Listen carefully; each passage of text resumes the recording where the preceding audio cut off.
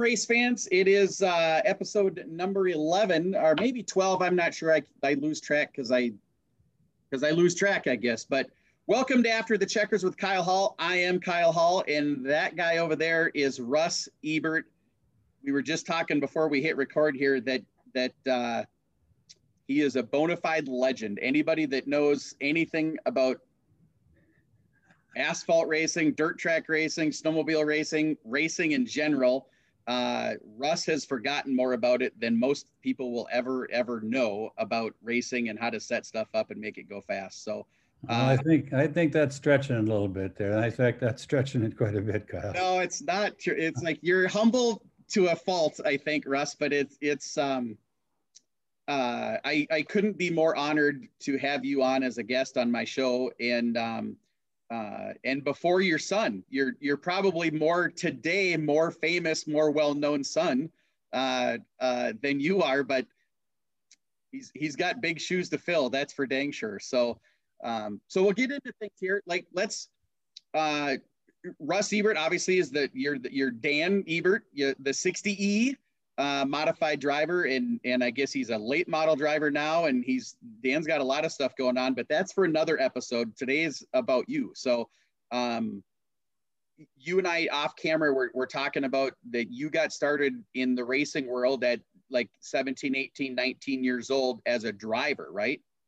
Yeah, that's correct. I was a student at Dunwoody Institute in Minneapolis, and of course, hot cars, racing cars after school, you name it. So I got going building a race car to race at North Central Speedway. And that's kind of where it all started. And, racing's been really near and dear to me my whole life. You start out at, simple hobby stock, whatever you want to call it, all the way out to the end of it, and to the crew chief at the Daytona 500 to helping my kid here now, Yeah, that's how amazing of a career. Like when you look back, that's pretty dang cool. So was it hobby stock? Is that kind of where you started off? I kind of think so. I don't, there was virtually no rules. There were no racing tires. I got an old 54 Ford, and just, my engineering background and so forth, I'll need to get rear weight. So I remember I built a motor when I was a student at Dunwoody, and I put the motor where the front seat was, and I had the driver's seat in the back seat. Oh my goodness. And it was independent front suspension. The late Keith Mullen, reminded me of the story many times because the old tracks were rough as hell. And of course I had independent suspension and everybody had straight axles, and they kind of laughed at the whole deal, but wow, could I float through the holes with that thing? I bet you could. It was a pretty good hot rod right from the get-go, There's some guys that wish they had that today.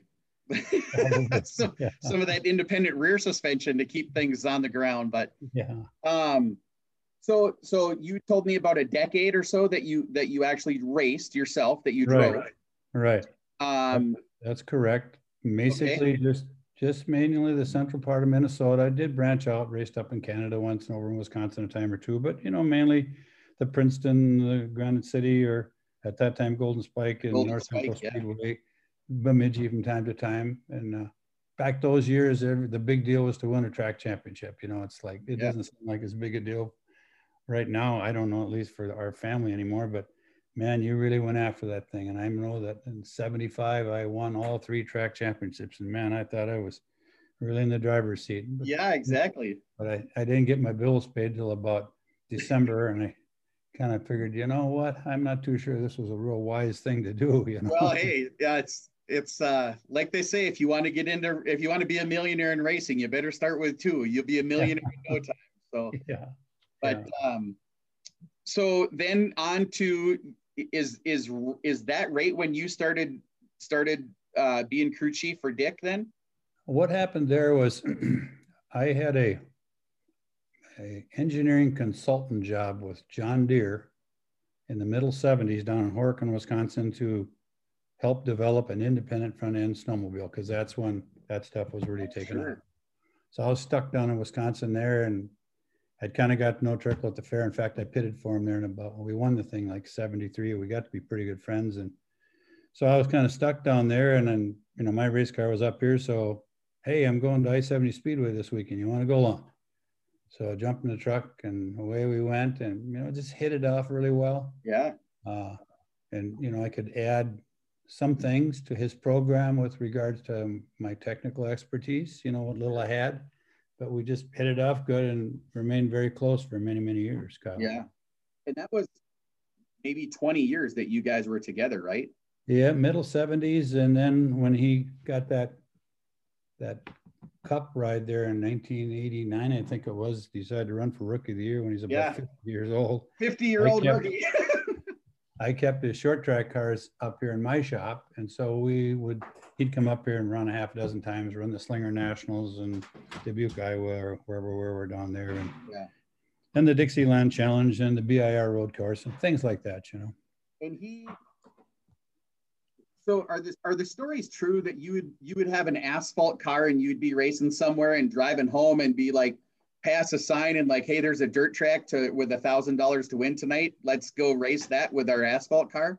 Well, I will tell you stories that are very, very true. You know, there were promoters that, you know, Trickle was the hottest thing in town there. You know, he could put people in the grandstand, you know, and so promoters are after him steady, you know, to come pay him shoto to come and race. It's kind of the way it was. And, you know, he'd bring the show and sign autographs for 4 hours, So we went to a dirt track one time with a Mustang with a 351 Ford in it that we were competitive, and barely competitive on asphalt that time. And we went to this dirt track with that thing, couldn't qualify, had a windshield in it. Promoter had to put us in the back of the show, passed the whole field. Track was dry slick. They got 454 Chevrolets out there, and he putting around the bottom and won the thing. And it happened when I was with him 2 or 3 times, you know. It's just who he was, you know. Yeah. Is he the best driver? And I'm obviously you work with Dan Ebert, who's pretty near. Is Dick Trickle the best driver you ever worked with? Oh, he was a legend. He was fantastic, you know. And I mean, he was a workaholic, liked to have fun. But I'll tell you what, Kyle, we won most of those races in the shop, and we loaded up to go. You know, a lot of those races, Article races, we get there just in time to qualify, and 9 times out of 10 we'd set quick time. And you know, our tire program was really, really good. No doping, no cheating on tires, nothing like that. The only time there was any of that is when you went south of the Mason-Dixon line. Yeah. Because if you didn't have trick tires south of the Mason-Dixon line back those days, you were in trouble. You weren't going to be anywhere. No, we ran legit, you know. Yep. And I believe it's true. I've always known it to be true that in all of NASCAR, not Cup or Xfinity or Busch Series back then, Dick is the winningest NASCAR driver in history.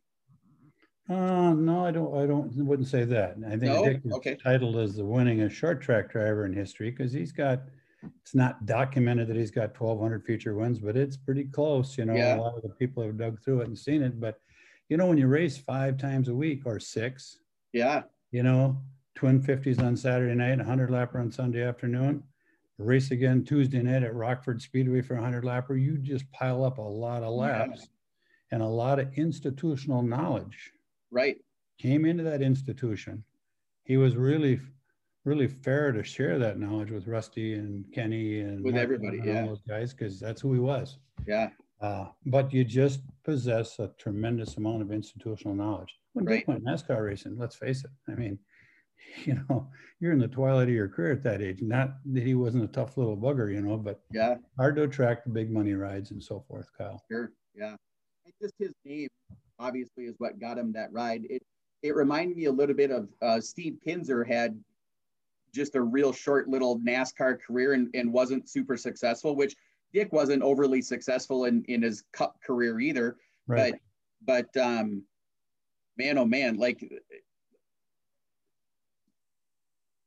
it's just, it blows me away to that you had obviously the front row seat to all of that.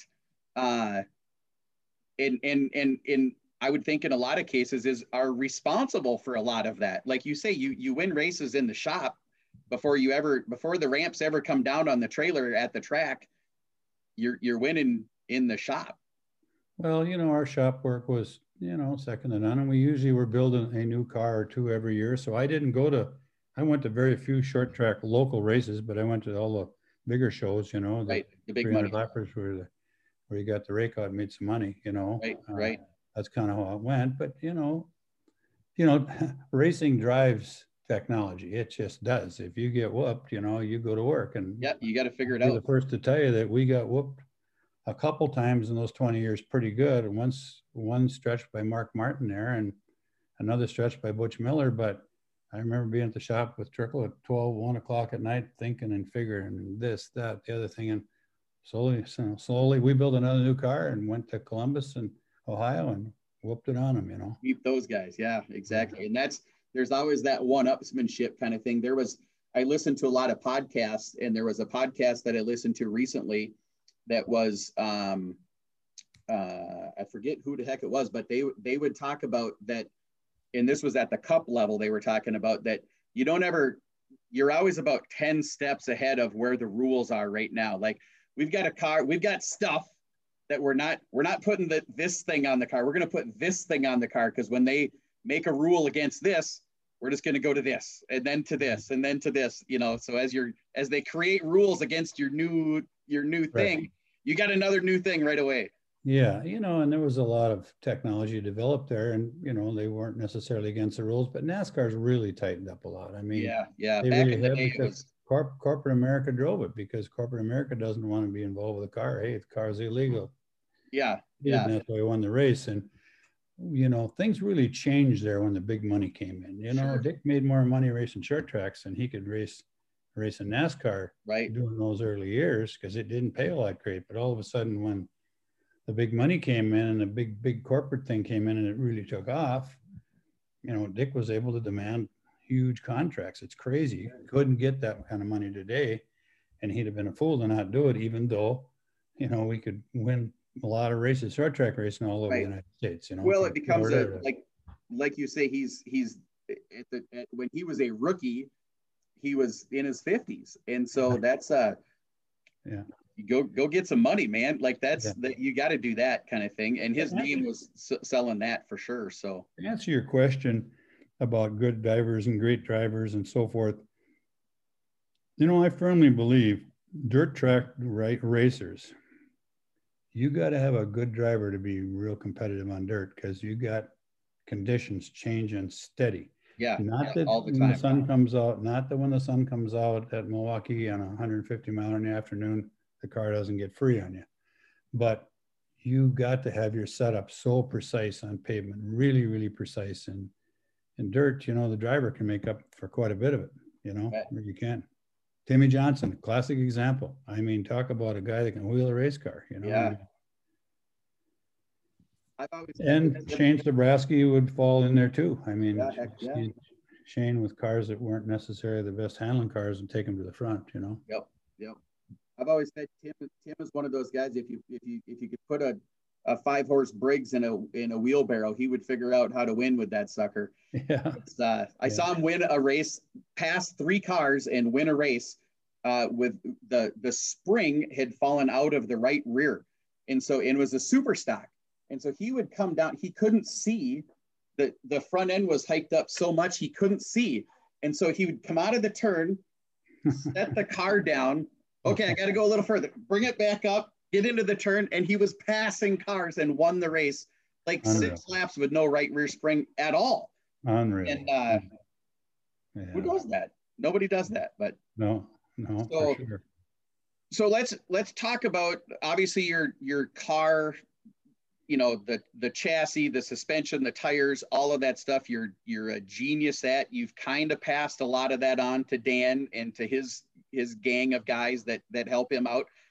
But you helped another legend in the snowcross world become the legend that he is in the snowcross world. There's a guy by the name of Tucker Hibbert that owes a lot of his career to you as well. Well, that's kind of a funny story there, because when Dick went south, then I could, you know, get after the snowmobile thing pretty good. So I moved up to Thief River Falls there. And Kirk and I are really good friends. We talk from time to time and right along. But Kirk was busy racing, and Tucker was like 14 years old or some damn thing. And he said, you know, would you consider taking my son racing? I said, yeah, I guess so. He said, maybe get him out 6 times and just coach him, Russ, and you know the ropes in racing and see how this can go. Well, 6 times turned out to be, I think, 26. Yeah. seemed like it raced every weekend. But then that drove technology again. All of a sudden, kid wants to go to the X Games. So I started in July hand building a snowmobile. I bent the tunnel up here in my shop, hand built that thing. I mean, downsized every fastener and everywhere I possibly could. And I mean, the thing was like 30 pounds under minimum weight. Had put 30 pounds of lead in it down by the chain case to get it up to weight, you know. And I mean, he just dominated with that thing. It was almost unfair, you know what I'm saying? But that drove technology within our company to take a lot of that technology and move it into new products also. Sure. Yeah. That's kind of how that went, you know. Yeah. I think about,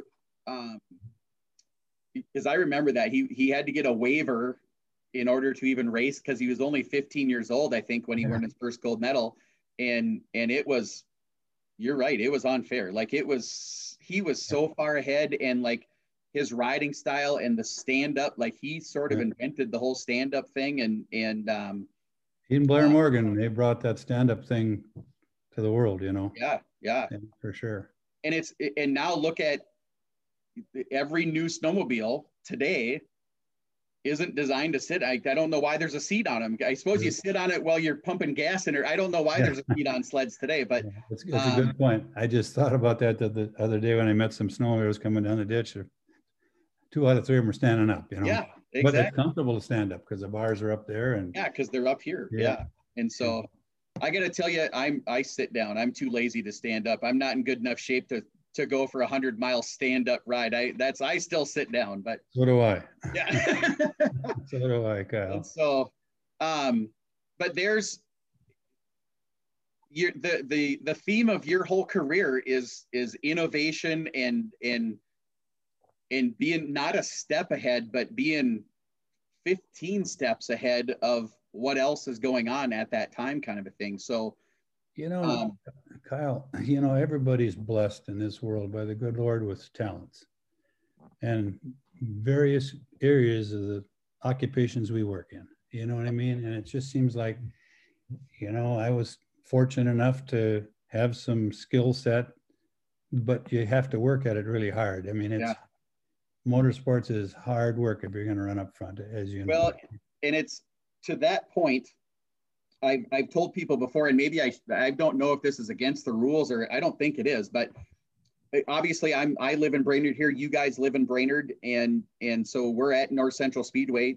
pretty frequently. I used to be there every Saturday night, obviously, when I was announcing there, but I still go to the races because I love racing. Sure. More often than not, about the third to the last feature, in hauls the 60 hauler at the end of the night, and the last feature, you know, goes on, the lights stay on, and Dan Ebert rolls over the top of the hill and we'll go run 5 laps, pull off, some secret adjustment, go run 5 laps, pull off, secret adjustment, 5 laps, and load up and go home.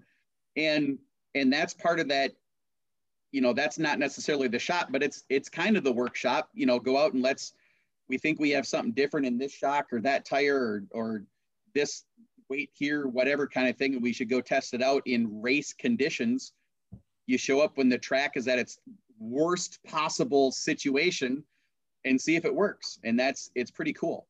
You know, Cliff Sasker's he's really been good for motor racing, and that he's kept that track going through lean times and so forth. And Cliff's always been good to Dan and let us come out to do some testing. And I don't like to have him keep the lights on too long, but he's never said, hey, you better shut her down. But you know, there's not really hot laps, so to speak, when you're soda racing. And so not anymore. You want to try a different shock package, and Dan works on shocks. Like Dan's taken the suspension technology past Russ for sure. No question about it. You know, I mean, obviously when you get started, the basic stuff, and I still use one of Trickle's old analogies to this day with kids. Dick would say, if we were in the basement and that floor above us was glass and that was a racetrack, everybody's sitting on there with 4 little spots. And some of those 4 little spots as the race are going to go forward, some of them are going to stay there, and some of them are going to go backwards. Yep. And it's really not about motors, because most everybody's got good motors nowadays, or engines, you know, other than some don't drive so well, but everybody's got power. Yep. And you're on a spec tire, so to speak. So now it's so much about weight distribution. How do I distribute that weight on this vehicle? I don't want to burn up all your time, but Charlotte Motor Speedway, 1.5-mile track. Feel free to burn up my time, Russ. We picked up 2 tents with a Bush car there one time, just with compression control in the right front shock. And I learned a lesson. That's a long time ago. Hell, it's 20 years ago, I guess. But that shock absorber is a timing device in so many ways, and how that weight that wants to go to that right front when you're running 170 miles an hour, how that weight gets there and how soon it gets there. I mean, you can take shock off and just dump that weight right on that right front tire right now, and or you can figure out how you can distribute that properly and have the proper attitude then when you're right in the apex to have that car at the right attitude to get off there again. Trickle was a master at that stuff. I mean, I learned a ton from the guy, you know? Yeah. I would imagine he was one of those guys that could take it when it wasn't perfect and figure, move the line up the track or back the corner up or get on the gas before the apex, all that kind of stuff. I would imagine he was he was good at it. He was good at it. It was, I wouldn't trade the years for nothing, even though at the time, sometimes the hours you put into, I bet, crazy, and we had a pilot, and we had 2 trucks going and several cars. We'd have a car in Kansas City, Missouri, and a car in Colburn, Virginia, and Dick could fly back and forth. I'd usually almost always fly with him. And sometimes we'd have a car at Kaukauna by Green Bay to fly back and race on Sunday afternoons. I mean, it's just crazy schedule.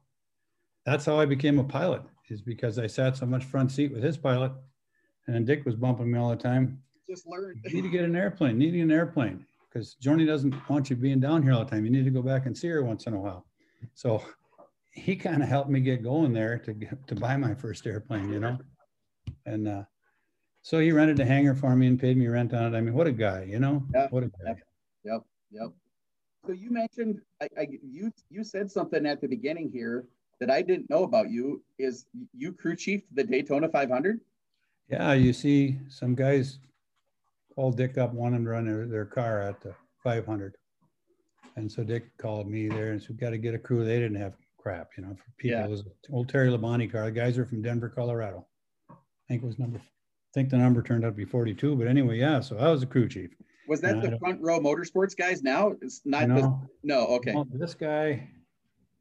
this fella, I can't remember his name. I kind of got to know him a little later in life because the FBI came looking, interviewed Trickle and interviewed me about this particular endeavor. Now, we did nothing wrong, I mean, nothing.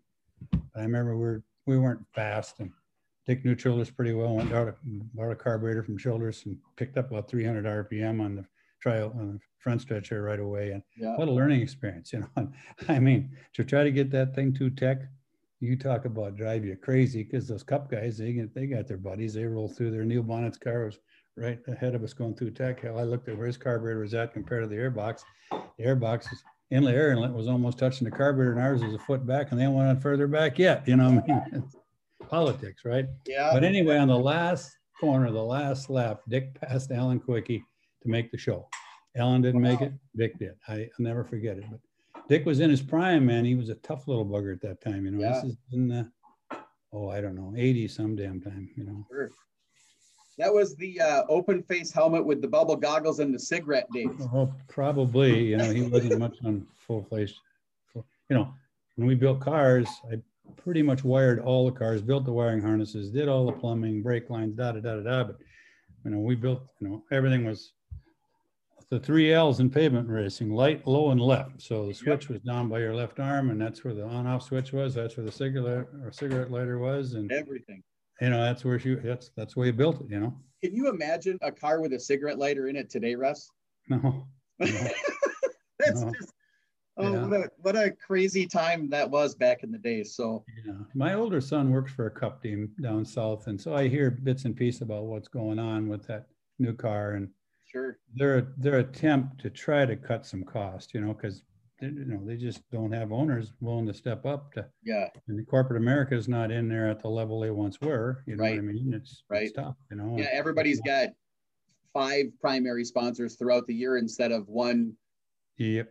Like the days of Jeff Gordon being the DuPont car for his entire career, or the Lowe's car for Jimmy. That kind of stuff. I think just it's pretty few and far between where there's one sponsor that's the same guy all year long kind of thing. So, and see, to me, Kyle, there's a lesson to be learned there. You know, when the big shoe, the big hitter on the top struggling, and we know car counts probably aren't at the level we'd like them to be in the Soda Land or wherever it is. I mean, you get specials in wintertime, you get them, but that old CTC, which I've used many times, cost to compete. You know, if you don't control that thing, kids aren't going to get into it. And when they do get into it, they're going to drop out of it because mom and dad can't afford it. And school's coming. We got to buy school shoes and some clothes here and park the race car, you know. And, it's the old factory MasterCard and Visa ride. Only lasts until the limit. Right. And then you got to figure out a different sponsor. And it's I've talked a lot on this show, even in the brief amount of episodes that I've had, about that. Like, how do we get more drivers here? And that's always a topic of it can't cost $25,000 to run a sport compact or a hobby stock or a streeter kind of a thing. Because very few people can do that and sustain it to become the modified driver, you know, to create a name for yourself where somebody with some deep pockets is paying you to race at that point, or buying you a car, where you've proven your talent kind of thing. So. I've made myself pretty vocal because I'm on the Wissota competition committee with a few other fellows there. And I've brought that up a lot of times. We got to pay attention to Hornets and keep a big field of Hornets, because that's what you're going to get as a progression. I feel you have to have a mandatory move up, because if somebody just gets the dominating thing in a couple 3 years, you got to move on. You know what I mean? Even if they had to leave the sport, because you got to keep a flow going there. And as you say, to ever get a field of modified drivers or late model drivers at the end of the tunnel, you know? Exactly. So I think I could talk to you for about 4 hours on this Zoom call, Russ, but we always do a thing, and we're doing. I was supposed to have a guest tonight, right before yours, and I was keeping it a secret from you who that guest was, but you know him pretty well. He's tomorrow morning leaving for Texas, and so your son was supposed to be my guest tonight, and he canceled on me. He goes, Kyle, it's absolutely crazy. We're getting ready to go to Texas, and so can we postpone it and do it next week? Absolutely, we can. I don't want to hold up racing. So, but I always do this thing called the pay it forward question. And so I was going to have Dan ask you a question that I was going to go for, but we're going to do it in reverse order, because Dan is going to be the next guest. Now next week I'll interview him.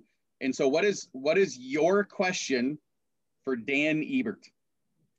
My question for Dan Ebert is, will you please retire from car racing so that I can retire and maybe do a little fishing in the last years of my life? Well, I hope he turns you down. Like, I hope for the rest of our sake. Yeah. But I do hope that you get to go wet a line and maybe just be a spectator at a couple races. Although I know your generation well enough.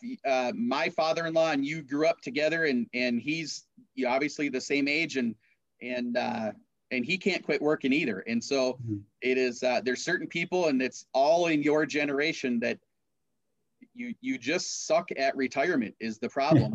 and you don't know how to stop working. But well, I'd like to try to stay on the right side of the dandelions for a few more years here, if possible. I hope you do. I hope you do. There's too much in that brain of yours that the rest of us need to learn a little bit of. So I really enjoy working on engines, and I pretty much do all Dan's engine work. Obviously, we have machine shop stuff, but I disassemble, inspect, and help with the selection of camshafts and take 30 horsepower off the top to get something that'll drive really good. And you know, on these dirt tracks, when you're racing that feature and it's slick, and that's when you need to have the paycheck coming, you've got to have drivability. And so many people just think about horsepower, and I don't. Yeah, no, it's got to, I've always said that it's like my, obviously on 1,000 levels lower, I ice race, and I always equate it to the same. You can have 10,000 horsepower until you get it hooked to the racetrack, it doesn't matter how much horsepower you have. If you can hook 10,000 horsepower to the track, build it. But right.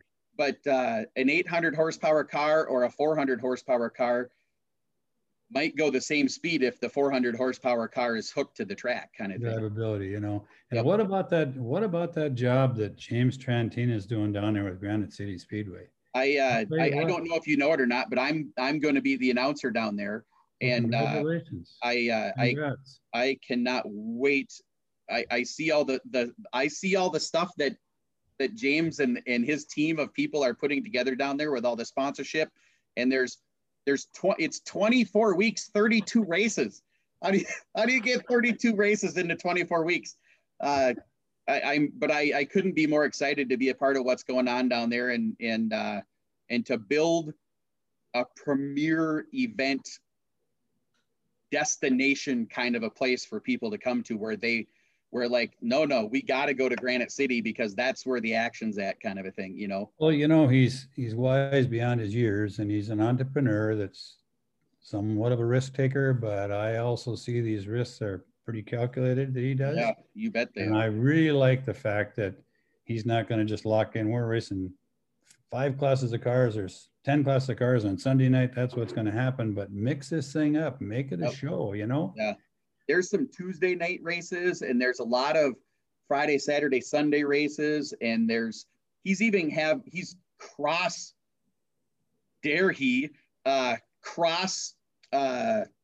what's the word I'm looking for? Sanctioning bodies, maybe? Sanctioning bodies. Yeah. He's having an IMCA race at a Wasota track, and that's outside the box. Nobody does that. And so it is, and it arguably might be the biggest race of the year. That goes, the World of Outlaw sprint cars are going to be there on June 5th. But outside of that, a $10,000 to win race is going to pull some cars in, kind of thing. For sure. So, yeah. Sure. Well, I have a lot of respect for car will him. be there. Pardon? I said maybe even that 60 car will be there for that race. I don't know. You know, Dan's in Mooresville there, and he's doing shock stuff for people all over the damn country. And it's going to be hard for him to do as much racing as he'd probably like to this summer. Yeah. Well, adulting is catching up with him for sure. Right. But maybe him slowing down a little bit lets your fishing habit get a little better. Well, yeah, I haven't fished much in years, and I live here and look out at the lake here, and I still do a little hunting in the fall because I enjoy that, irregardless of the racing. But I tell you, I like what you folks are doing for motor racing, because we need as much exposure, and we need fan-friendly facilities that aren't racing at midnight, right? And tracks that aren't covering people up so damn bad with dirt they're coughing you at noon the next day. There's a lot of things, but a lot of it's just what you're doing, getting exposure out there to that non-race type person. Yep. And that's what Not that I'll help it any, because no, I don't know much about that side of it. I almost promise you, I would almost put $100 bill on it that this is going to be one of the most watched shows and most shared shows, because humble as you are, and we love you that you're humble, but you're freaking Russ Ebert. And the only guy who doesn't know that is Russ Ebert. And so it is. I'm nothing special. I just, we just work at it hard, and it's certainly not about me. It's about the people here that support Dan's program. I mean, no way, he's got some great helpers that help him, and got a great owner in James there. And I try to bring to the table what I can, And a great wife that is allowing him to follow his passion and his dreams. And so, he got a dandy there. That Ashley is a keeper, I'll tell you. Yeah, for dang sure. Yeah. So, well, Russ, I will definitely ask Dan if he's willing to quit racing so that Dad can officially retire. Okay. But here's what I picture is 5 years from now, you're a pro fisherman. You've reinvented the fishing rod and the fishing reel to make it way better than what it is, because I don't think you can quit innovating. I think that's just who you are, man. I struggle with not improving on things. I just do. It drives me nuts when, take time, labor out of something, Yeah, exactly. Life kind of, Well, Russ, like I said, I think I could talk to you for hours. I appreciate you taking the time to come on with me. It is my absolute honor to have you on, and I'm sure we'll see you around town again soon. Thank you very much, Kyle, and keep up the good work, man. I appreciate it. Thank you. You bet. Bye-bye.